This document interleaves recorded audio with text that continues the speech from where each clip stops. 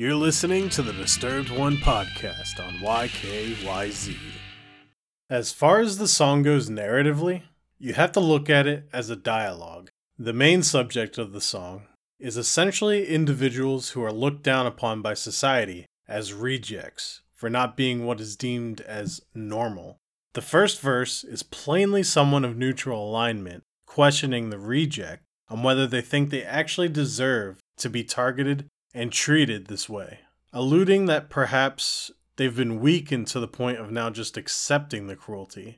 As far as the chorus goes, there's no doubt that this is from the subjects, making it clear that they don't want to be their idea of normal. They don't want to be innocent of what they are accusing them of, or to be hypnotized into conformity. The second verse is then clearly those that are labeling and bullying these people, reminding them that they are indeed nothing and don't belong. The refrain is where the persecuted start to use their fear of being helpless, powerless to stopping what is happening to them, and turn it into fuel to finally stand up for themselves. This then leads us to the bridge.